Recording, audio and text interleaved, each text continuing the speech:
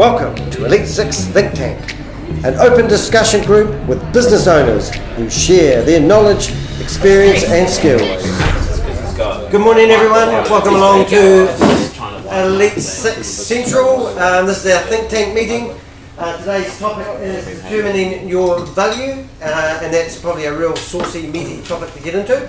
If you haven't been to our Think Tank before, I welcome our guests. Your name? Michaela. Thank you, Michaela. And if you haven't met Liz before, she's, I think you've met her wrong. Liz, and I don't know if we've got any other new faces here, we should all know each other. Leon? No, not Leon, you're another one. No, you're John. John, what do you do, John? Work for Fleet Pen GPS, Fleet Tracking. Can't sit out in the podcast with your hat, but I just sort of bring that out. So you can locate anyone like a peeping Tom. Yeah. Brilliant. Love that. So I've got 3 balls, so if you want to speak, put your hand up, I'll give you a ball. And then if you want to speak next, put your hand up, I'll give you another ball. And then when you start to go on a little bit, I'll come and snatch the ball out of you. Or gently take it out of your hand for the next person that has their hand up. No. Go with the gold, the balls makes the rules. That's good. So that's really cool. Alright, so what's the first thing we do, we'll break this meeting into 4 parts. We've got people's experiences with determining your value. We've got some problems that people have with trying to come up with their value. And then we'll talk about some solutions, and then hopefully about 25 past 10 we'll have some great takeaways that you can take away and it will change your life. Deal? Deal. Sounds good. Right, so we've got about probably about 16 people in the room. We might get a few stragglers coming in late. So let's start off, and people's experiences with trying to determine their value. I talked about last week, we had a lady that's just started out in business, and she is charging $40 an hour. Can anyone imagine charging $40 an hour trying to run a business? So this lady currently is now too busy, and she's worried about trying to handle the workload. What would be a good suggestion for her, perhaps? Put the price up. Easy. But how does she go about telling her existing clients that she's not charging $40 an hour anymore? She's now charging $60 an hour because that's where she sits. Or how does she determine the value? Because what's her biggest fear? Losing the customers she's got. Yeah. But you may well do a transition where every new client is on X rate, and for her existing clients she's giving them a warning that it's going to incrementally reach that rate, so yes, she maintains their goodwill but set the new standard for the new people. That's right. I like that. A transition period is what it's called. In the transition period, you will not be charged. For the record, David Clarkson's talking about a ball. The first one. Oh, big pun. Recalcitrant. I was going to say, I think I've said the time. And what was the point? You're here for that, isn't it? Yeah. The point was, have a transition period.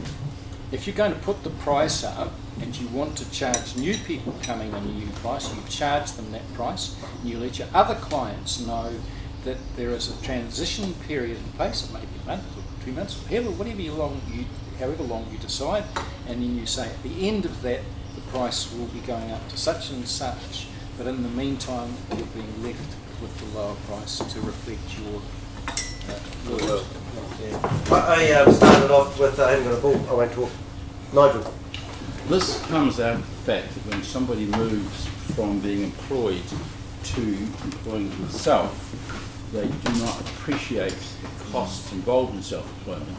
And so if you up until then only earned something fairly minimal, like the minimum hourly rate of $17 or $18 an hour, the thought of charging 40 seems huge. The reality, of course, is it's nowhere near enough. But part of the problem is that mental transition. You've got to stop thinking like an employee and start thinking like a business person. Because after all, your business might only be paying you $18 an hour, but the chances are that they're charging you out $40 or $50 an hour. That is business thinking, and you have to make that transition from being an employee to now being a self-employed and all that implies. Cool. Sahara? Sahara? Oh. Thank you. Yeah, all right. What you were saying about increasing the rate, when I left my ex-husband and set up on my own, I doubled my rate straight away, and my clients shot right up, and they were quality clients, which really made a difference. So clients actually wanted to make a change and didn't just want to sit there and talk about it, which made a massive difference to my reputation in the field where I am, which is great. So now I do charge for my time.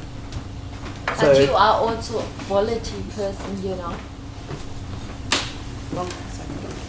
I mean, what would have gone, would it be the same thing if you were bad, like in your job, like for example, I or would not? never want to be bad at my job. No, You don't aspire. no, but if you were not as good as you are, then you can't just make yourself the prices higher and people wouldn't come then. I think a question, quite an obvious Time question. works on being quality. Yeah, well, I mean, is your hourly rate a factor when people are hiring your services? Or do you price yourself out of the market? That's probably what I'm thinking. I've lost the ball. There we go. Yeah. Sorry. Well, I'm a person who's not on an hourly rate, and it's commission based, obviously, and I get paid by insurance companies. So, if you were to convert that into an hourly rate, it depends on the client and what they've purchased from you. It could be anything from $40 an hour. Keep talking. I've just taken the ball for the next person who's keen to talk.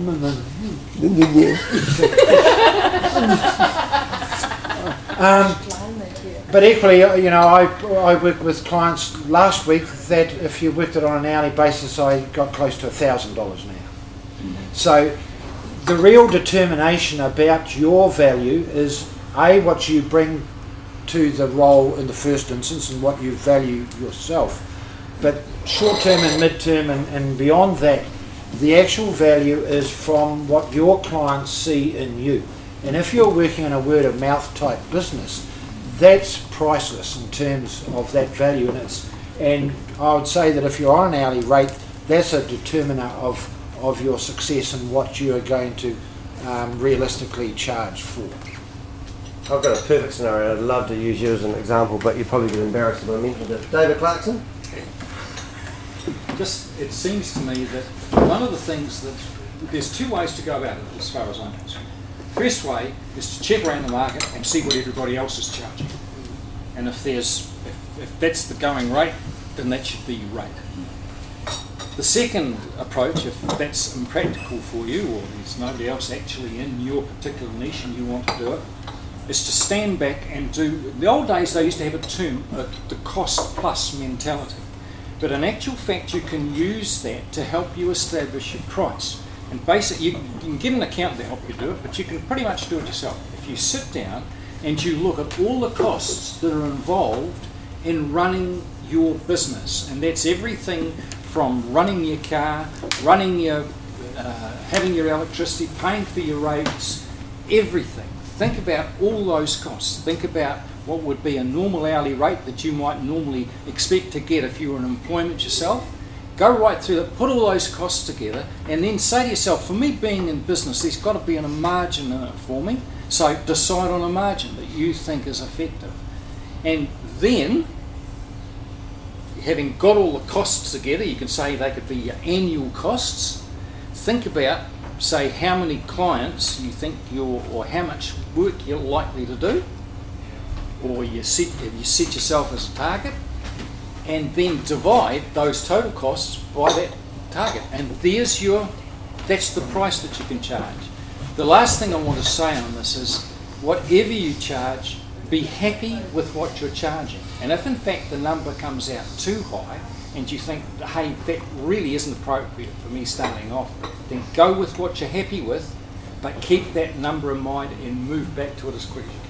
So what I'm getting from what you just said is kind of like paint a picture of how much money you need to sustain yourself, and then work backwards and say, how am I going to accomplish that mission? Now I'm going to put you on hold, Mr. Worley, because this lady's going to get grumpy with me if I don't let the lady go first. And she'll give me evil looking, and your evil looking isn't as bad as her evil looking.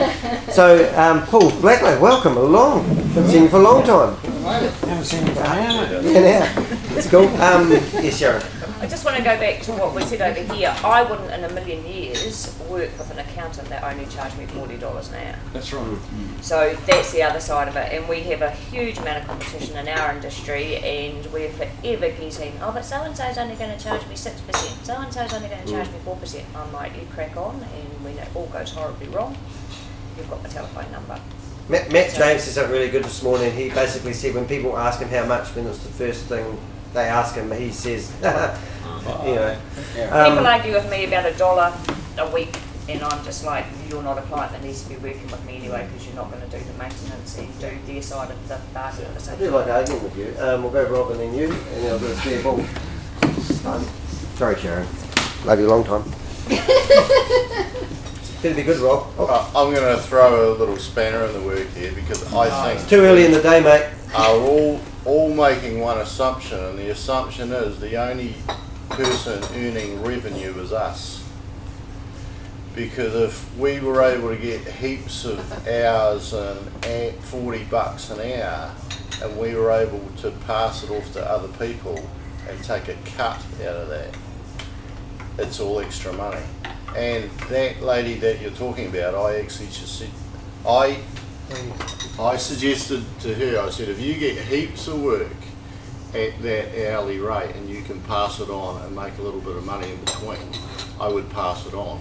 Because you need customers, and there's heaps of big businesses out there who don't worry about the profit, they worry about market share. And so if that was an accountant, it's not an accountant who we're talking about, by the way, because it's not accounts work that she's doing. But if she wanted to be a huge business in her industry, then she'll take all the work she can get, pass it on, pass it on, pass it on, pass it on, and she controls her market. Actually, $40 an hour reminds me of what a recruitment company would potentially charge for somebody to hire her services and then pay the, you know, because that's about that. It needs to be another level up.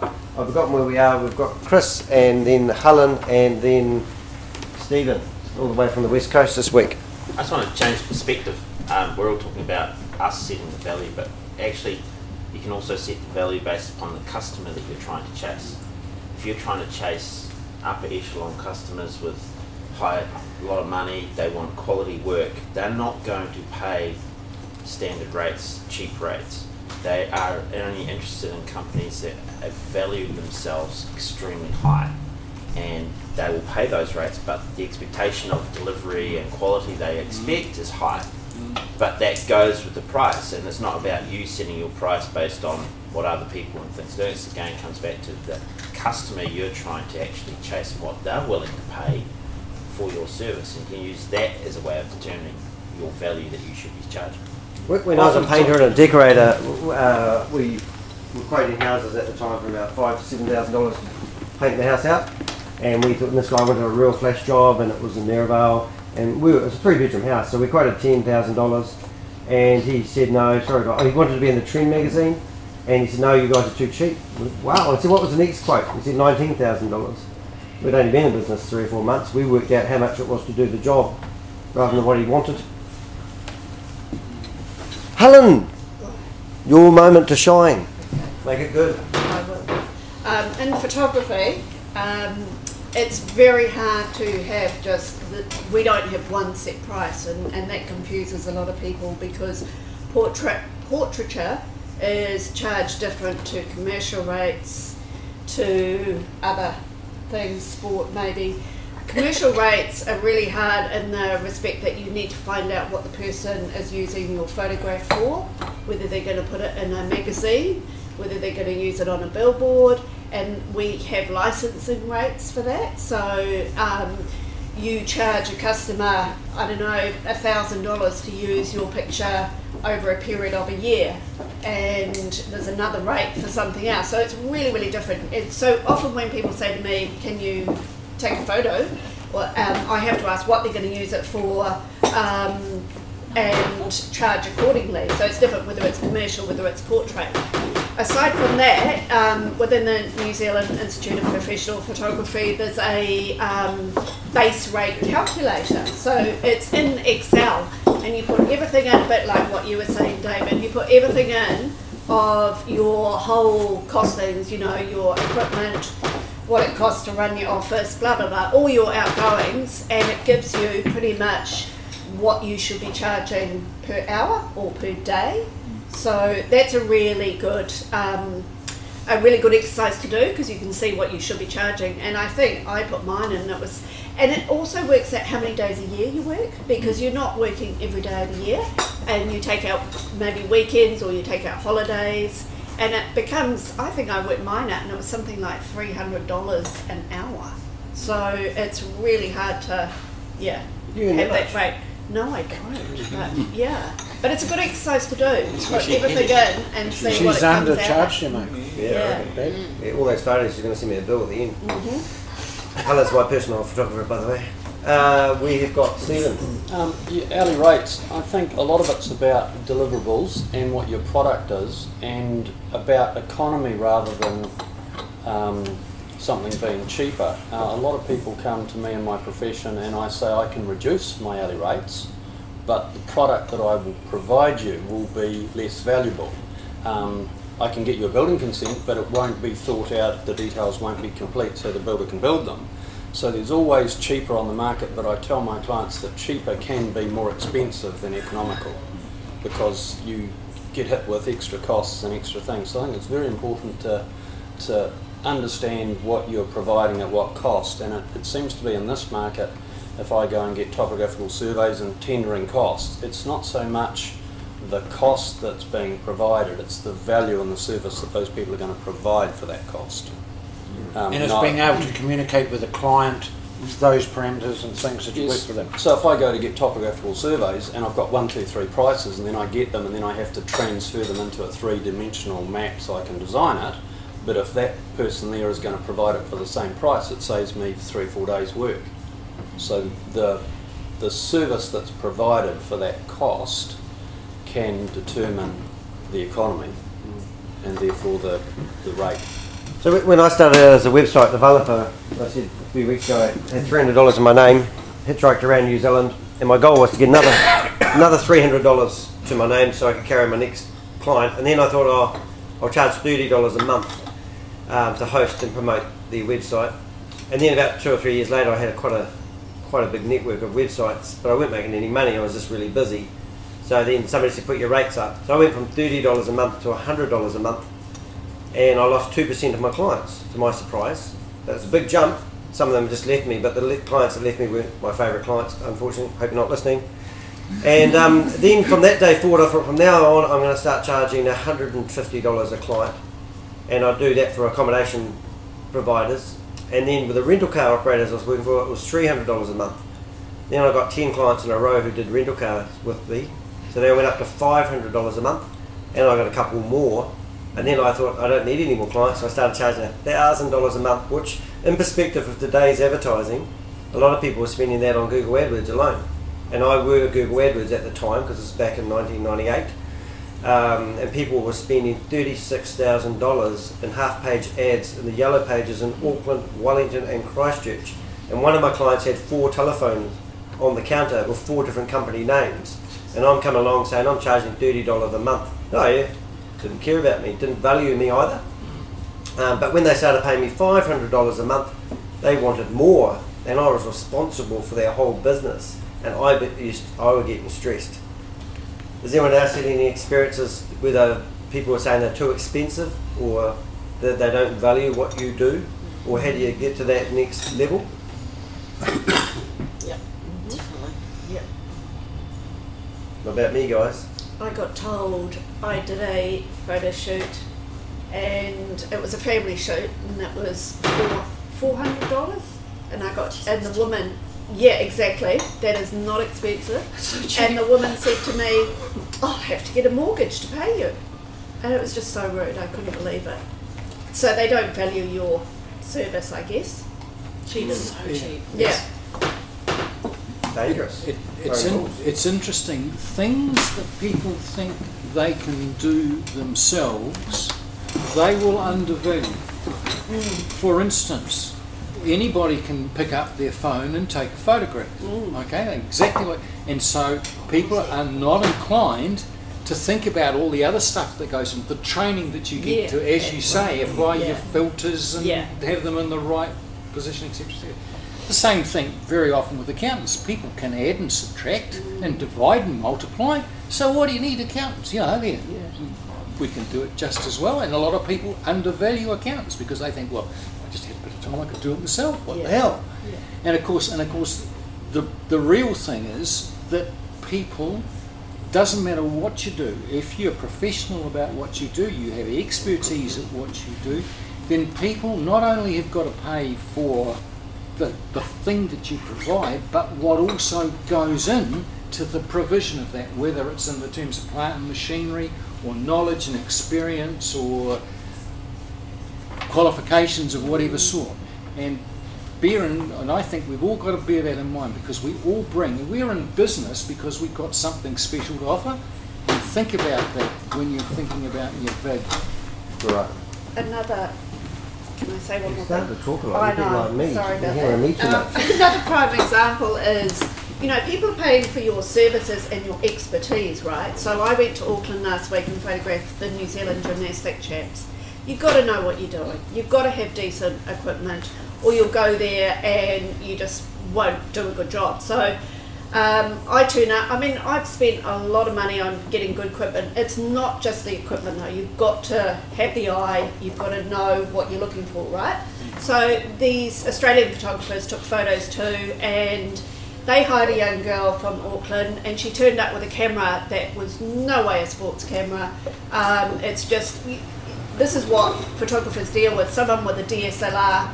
Oh, I'm a professional photographer, I have a DSLR, so I must be professional, She turns up with that. She turns up with a lens. The photographer said, bring a 70 to 200 lens. She brings a lens.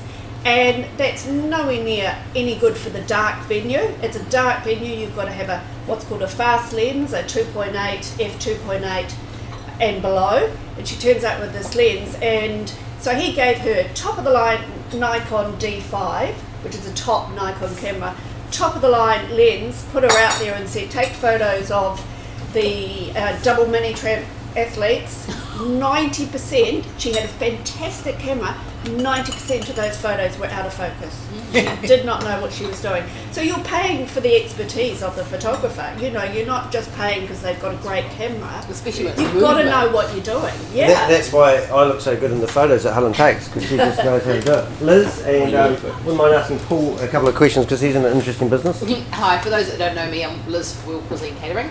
And that's a huge battle, is getting, people don't understand the time and the effort that you put into putting catering together. I had somebody the other day, for example, asked me for a quote. I put a quote together for them, and of course, there's the time and effort in putting the quote together and the menu together, and then them approving it and going, yes, okay, is your final quote.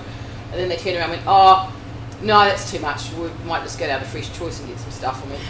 Okay, that's what you want to do, that's fine. You offer to pick it up and deliver it for them? So people don't understand the whole, in hospitality, your thirds rule, and you've got to have, people don't understand too, I had someone the other day, it was a lawyer actually, why do I have to pay so much when I go to a restaurant? And I said, well, these are the costs, this is the breakdowns, it was a classic kind of legal person kind of going, this is what I think it's worth. It's like, well, this is what I think you're worth. Man, were they insulted. And I said, well, that 15-minute conversation we've just had, that you turned into a 45-minute conversation and you're charging me for 45 minutes, I want to charge you for 15 minutes of it because you competed yourself 3 times. So, it's that whole people valuing you is a really hard thing, because, a head chef in a restaurant gets between $25, around $25 an hour. No, that's an average. Most chefs in restaurants get between $18 and $22 an hour. I think when you come into Eagle Genius and you actually got the chef to cost out his meals and he didn't know how, that would actually make a huge difference. So he's delivering meals not knowing how much that's actually costing to put together. Exactly. That's right. Exactly. So it's that whole, it's not just valuing your time, but it's valuing the whole thing. You're not charging for that quotation, are you?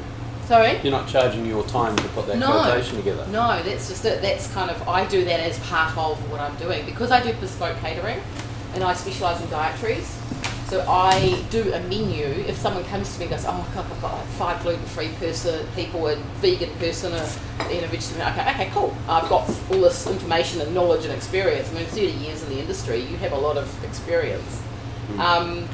I put a menu together specifically for them.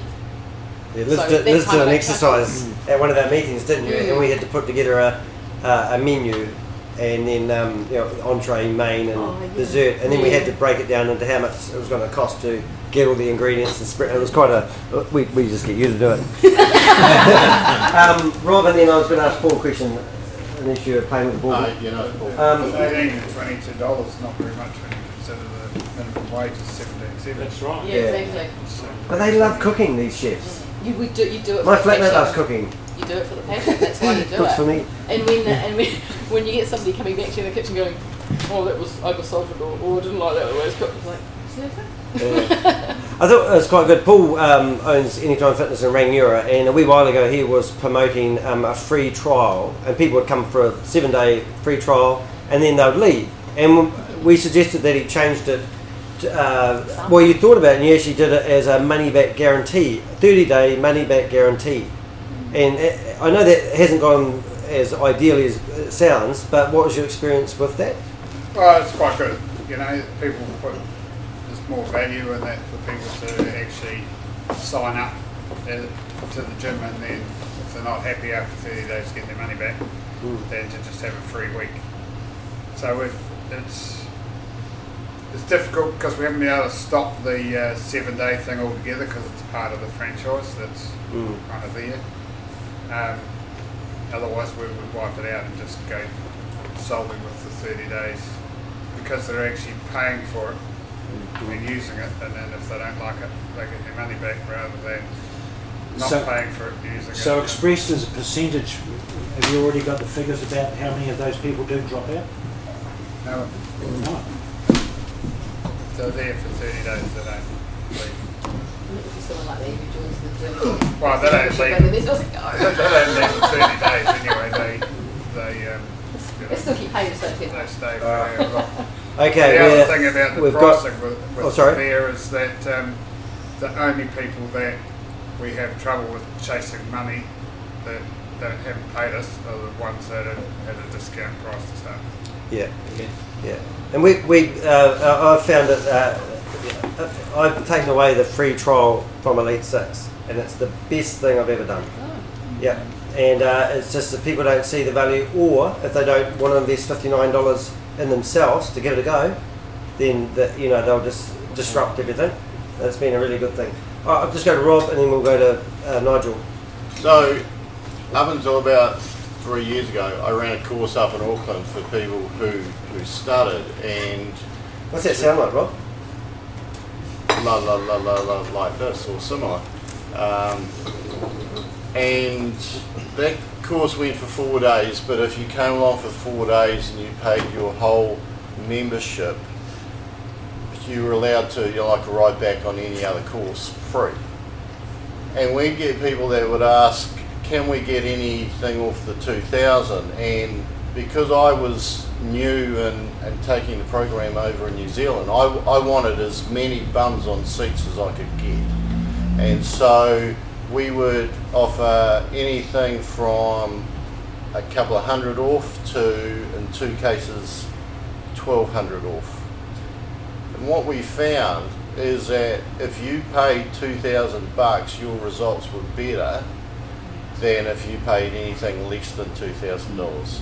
And in fact, the level of discount directly correlated to the engagement and the results, like a year after or 2 years after or whatever, because for this particular course you had to embrace what we're teaching you. The interesting thing now is that course in part is about to go online free. And it's going to go online free because I'm going to do it, because I realised that the material that we were teaching was not the value. The value is meeting other people that are working the same as you are on the same thing. And I think that the interesting thing I learned in my other antiques business is that I went for a holiday to the Gold Coast and I wanted a cake of chocolate. Like I really wanted a cake of chocolate. And I knew I could walk 20 minutes away to a mall and buy it for a couple of bucks, or I could walk around the corner and buy it for about $8, I think it was. I walked around the corner and I bought it for $8. And at that moment, literally, I thought my antiques business is not selling products, it's convenience. Because everything I have is online, and if you want it, you hit a button and it arrives to you, and you don't have to hunt all over New Zealand or Australia or wherever to find that thing. It comes to you, right? So what is the value of your business, really? What, Rob, you said level of discount correlated to what? Engagement. Engagement. Yeah. Sorry, that was a secretary moment. That was Sorry. good. Well done. Nigel. Sorry, just inversely proportional, I think, is what he means. Excellent. Love that conversation. Yes, but I have to think about that. Okay, Nigel. I've recently picked up some work for the company, and the more they give me to do, the more they realise I can do, and as a result, they basically said, pull back from their doing it and said, just let Nigel do it. So a lot of it has come down to not the value of what I'm charging, but the value of what I am delivering, not having to do it themselves. So it's freeing them up to do something else, and I like to think they're getting a better quality product in the process. So the value there is in not so much what they're paying me, but in what I'm saving them.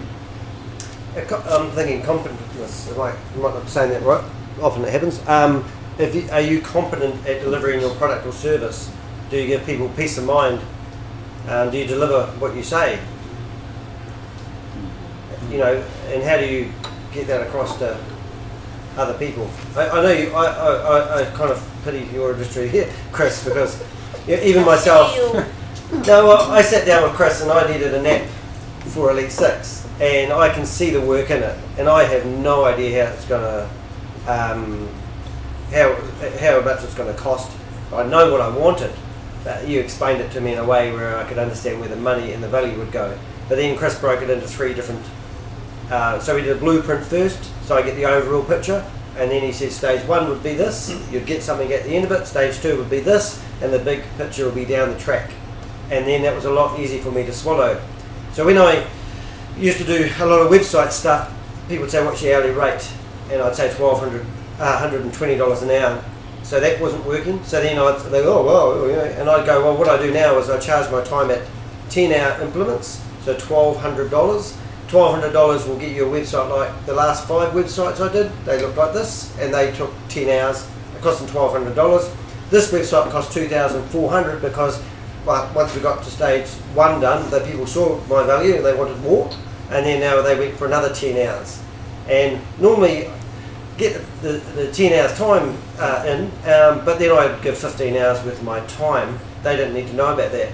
So I'm giving, you know, my time away free. They don't need to know that, but I'm still getting what I feel I'm valued at. And that's kind of worked really well for me. The days of charging $75 an hour, I always struggled to get it. For some reason, $120 an hour works better. Anyone else any thoughts? Chris? Oh, we nearly got Sam again. Yeah, soon. Oh, sorry, hold it. Hold that door. Mine's actually going back a bit to what you were saying with Paul with that 30-day money-back guarantee. Currently, we offer a free trial with our services, so you can chuck the device in and trial it out for 2 weeks to a month. We've got a 92% conversion rate with that, which is obviously very high. It's not something that we advertise, but we are looking at a review of our marketing, and it's something that we're looking at advertising.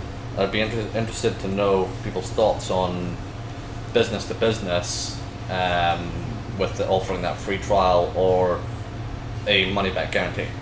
Obviously we've got a strong conversion rate currently, but like I said, it's not something that we're actively advertising. If we advertise it, obviously more leads would actually start coming through, but would offering the money back guarantee get rid of a lot of tire kickers? I've just got an immediate thought on that. By the time you get that device in their car and you've set it all up for them, you've built a relationship up with them, and then you know the inconvenience of saying I don't want it and come back to my car and take it out again. I reckon that would be. Well, they do it all themselves. We go. We can help organise the install, but you're paying for it. It's up to you to pay for the install, and removal of it, just send us back the device. The feedback, it's a great product and it sells itself, but we do focus on customer service quite highly, and we're small enough to be able to be very proactive in that field. But yeah, I'm interested to. They're already investing, aren't they? Free trial is not as free trial is not as good as the money back guarantee as far as commitment. So we can hear properly. Sorry, there's that equal. Sorry. So I think the free trial is not as good as the money back guarantee as far as the commitment from the customer. So if it's free, they don't care. You can take it away again, no drama. You know, if they've already paid for it and they have to go and get their money back off you, some people just won't do it. You know, even whether they think it's good or not. And it's more of a hurdle for them to go through, and they have more commitment because they've put a few bucks up to start. You think it'd be the same attitude business to business as business to customer? I'm just wondering if I was set on the fence about, I'll get around to it, I'll look into it, I must do that next month, whatever, then the free trial aspect of it might be enough to make it happen today. And once I've gone to that stage, I'm not going to be bothered taking it out again. Or the product's so good that you don't need to worry about people not wanting it. That's good, guys. So we are doing a right time. We're doing 10 past 10. We've got 20 minutes going. You want to say something to Wisdom? No, I wouldn't say wise at all. Okay, your favourite comments? We were talking earlier about how you value yourself and how that's seen, and I know when we started, our structure enabled us to charge a very low rate for what we did, and we passed it on to our customers. What we found very quickly was that although they were happy they were getting a low rate, they didn't see the value and the experience that we were bringing to the table and what we were delivering them. Even though you're delivering a quality product and service, because you were charging a low amount, there wasn't the value there. So the urgency therefore wasn't on their side as a business to get things done. So we would end up a lot of the time chasing, trying to get answers, trying to get testing done and things like that. But they were busy because we were charging such a small amount of money compared to other people that the urgency wasn't on their side to actually do anything they needed to get done, which then directly affected our cash flow and our business. And it wasn't until we changed our margins quite substantially that we started to get traction from people when we were engaging, because it was going to cost them more now if they didn't actually act. So it's in determining your value, you've got to think about, you need to prompt action from your customers as well. Imagine if you didn't charge and there was no dollar value. I mean, what was that? That's the problem we've got is our classes. We don't charge at the moment for the classes that we do during the week. And neither does any of the other gyms around the neighbourhood. But you charge the membership, but not for routine classes. But those classes cost me $2,000 a month to run. So, I need to get that money back. And then the Anytime Fitness people wanting us to get exercises from the States that they've done for us to do the classes with, the prescription, if you like. Imagine if you had coin operated machines. Us, so then we need to pass that on. So it's very hard then to say people are getting these things for free now. How do we change to having them pay for it? Put those coin operated machines in and see what happens. I perceive it as being part of my membership. The fact that I'm not turning up to that class, I have paid for it because that's why I've joined the gym. Maybe you need an accountability coach to be at the gym instead of somebody who operates the machines. We'll go to Sihira. A lot of coaches offer 20 minutes free consults. You've probably seen them on their websites. I don't. I call people back if they contact me and I give them the time. Now what that tends to say to the person on the other end of the phone is that this isn't a free consult to decide whether I like that person. This person's actually taken the time to give me a call because I'm valued.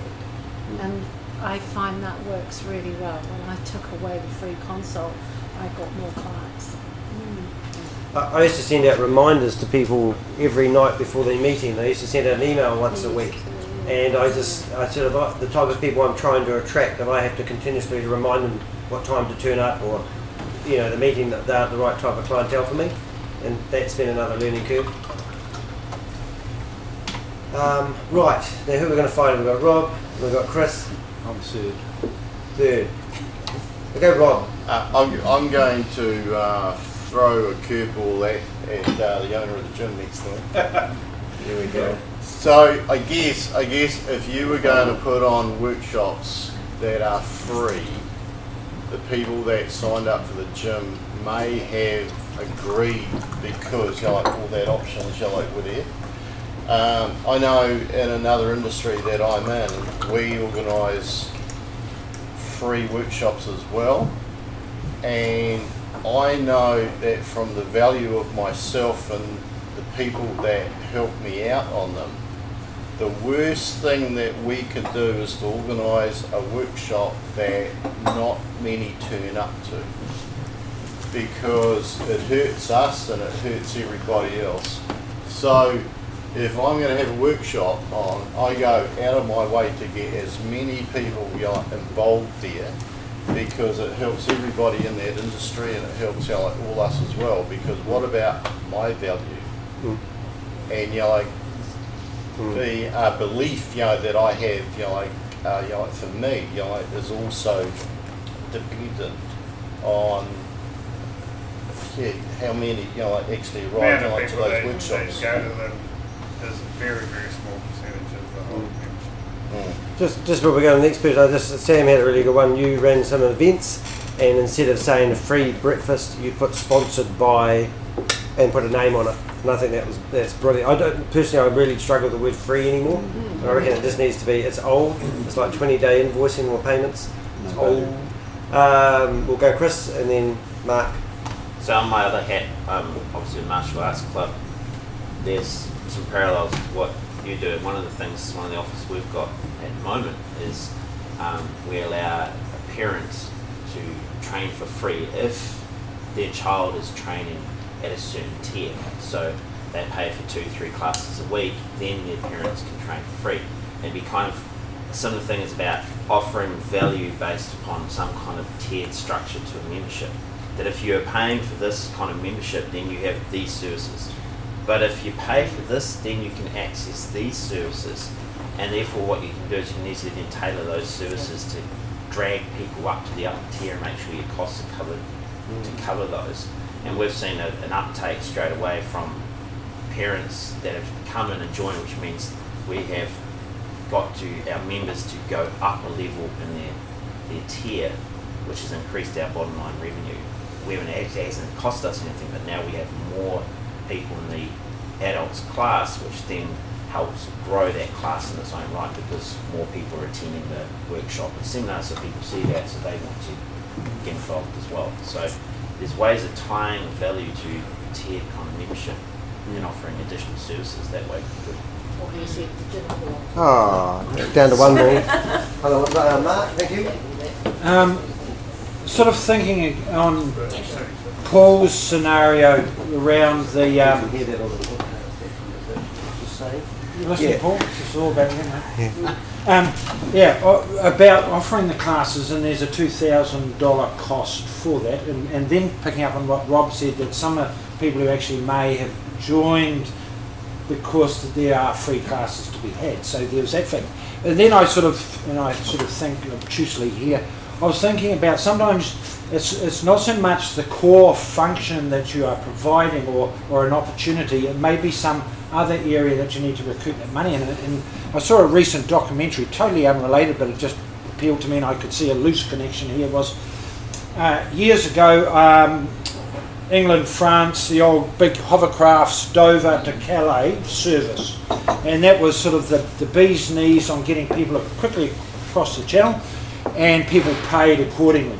And then, of course, they dug that bloody tunnel underneath, and suddenly things changed. And these big hovercraft, carried hundreds of people, massive things, but they costed bloody arm and a leg to run, and they could quickly see that the service was going to die. But they extended its lifetime by about 3.5, 4 years by offering £1 fares, but they recouped all their money by duty-free grog. And I was just stunned that they could sell so much bloody booze that kept this multi-million-dollar service running. So I'm not suggesting that you sell booze if you're anytime. but the point is that, you've got the punters in the door. Are there different opportunities where you can relieve them of money or something like that? I like that. I like diversification comes to mind. I don't know if Helen was Sam, but Helen has been waving at me for a while. Yeah. Sorry, Sam. I hate the word free as well, and I try to never put free on my things because you get your tyre kickers and people that want everything for nothing. I try and reword it by complimentary, if I have to use that word. Yeah. Or in my prices I show the value, because otherwise people do not see the value in it. So $4.99, you're getting it for $4.99, but it is actually worth $6.99, that sort of thing. So it gives them an idea of what it is really worth. So they've got a value figure there. I think if they see that figure, they go, oh yeah, this is worth that. If you just put free and with no value, then yeah, it's got no value to it. So I always put something on there. So I helped somebody out who was I teach people how to use LinkedIn for about $400, and I've had people pay for it. And then one guy came along and said his son's going to the Olympics and he needs to get in LinkedIn. So I offered my service at no charge. And as I said that, I said, it's a package of $400. And he, oh, no, we haven't got any money. And I said, I'll help your kid out. You come along to my office, I'll teach you how to do it. He never took me up on it. Really? Yeah, and I thought, oh, okay. So he didn't either believe that I was giving my time away and when I charge other people. So it doesn't work sometimes, does it? You have to, I think, that works. Sam? Free is a 4-lettered word. It starts with F. And it starts with F. Yeah, some other 4-letter words. Alright, so how are we doing? We've got some pretty good notes on there. We've got 9 minutes left. So solutions, 30-day money-back guarantee.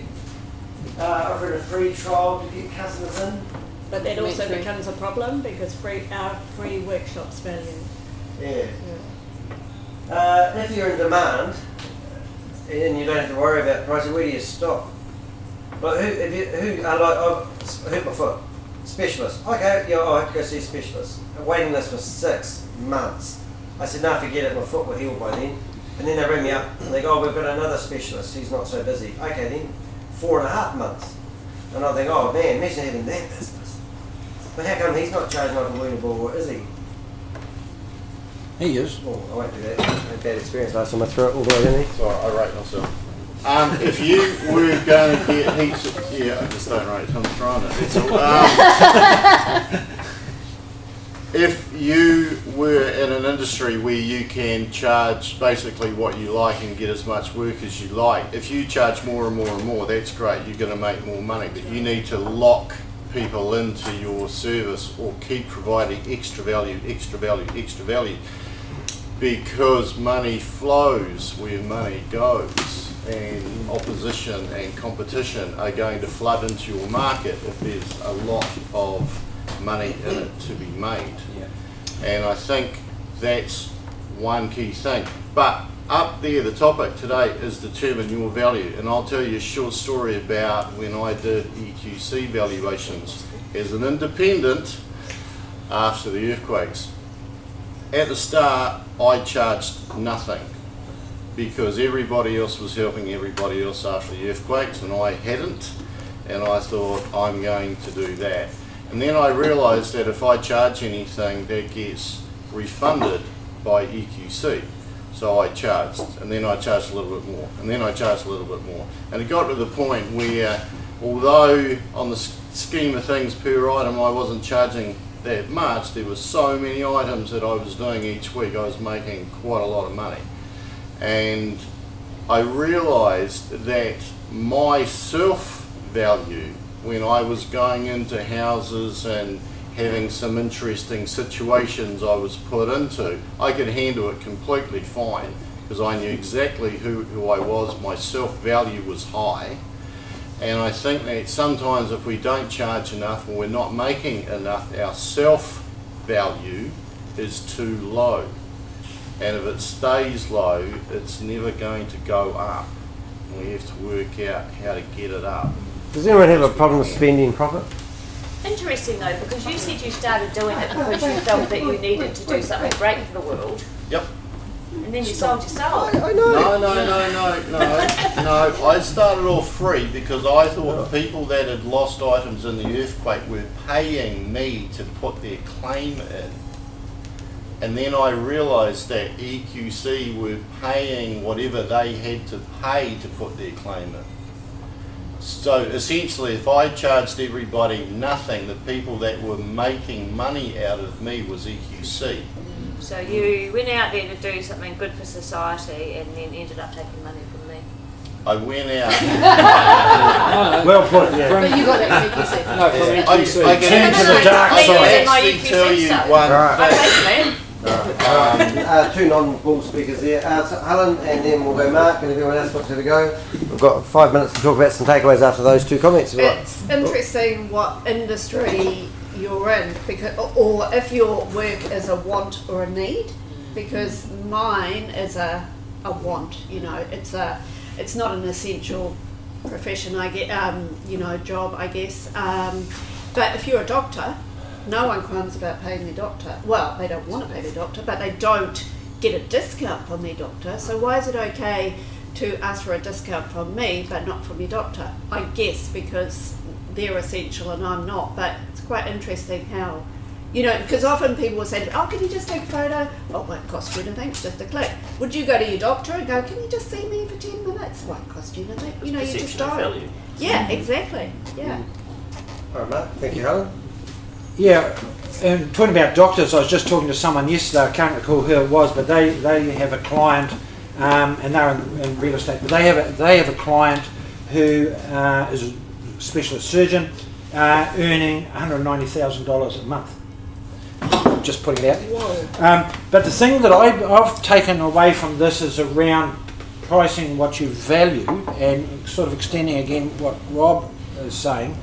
And maybe he's hearing what Danny has said earlier, is that there is a point where you can value yourself too highly, and most Kiwis can sniff out greed.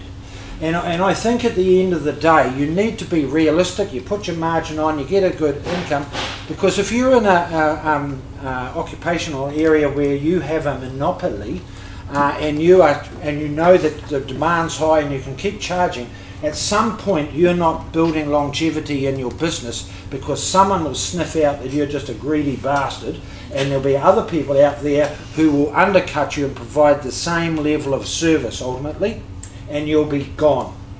And so my cautionary note is greed. Yeah, I did remember one real cool thing.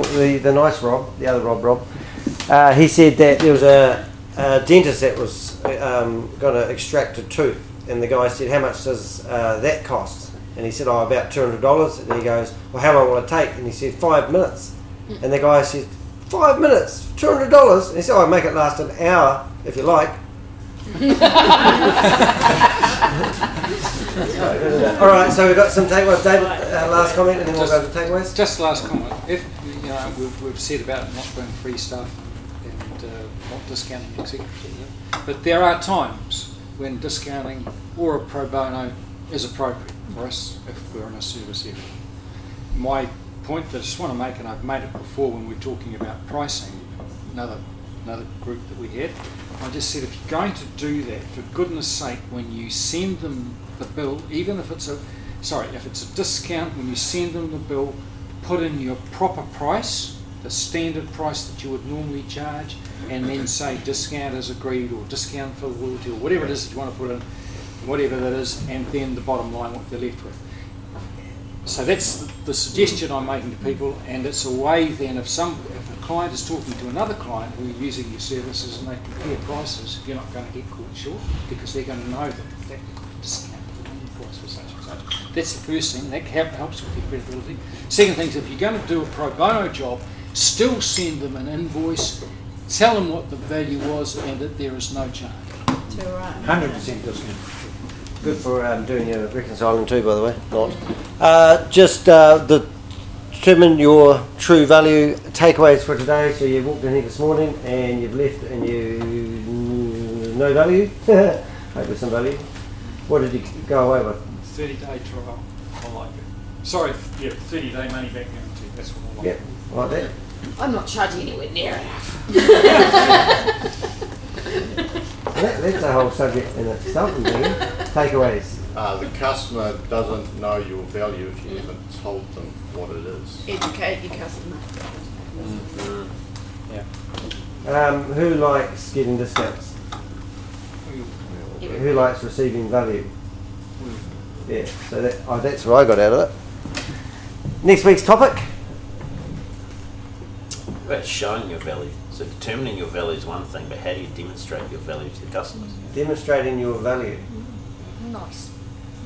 Not bad, not bad. I quite like that. Is anything wrong with that? What is another topic? Yeah, you're onto this, mate. How long you been coming for? If I was smarter, I'd think of some smart retort. Because it deserves it. It'll come in the car. Yeah. I think that sounds good. So what have we come up with? Yeah, we've got it on the board next week. Showing how to show your value. Showing your value.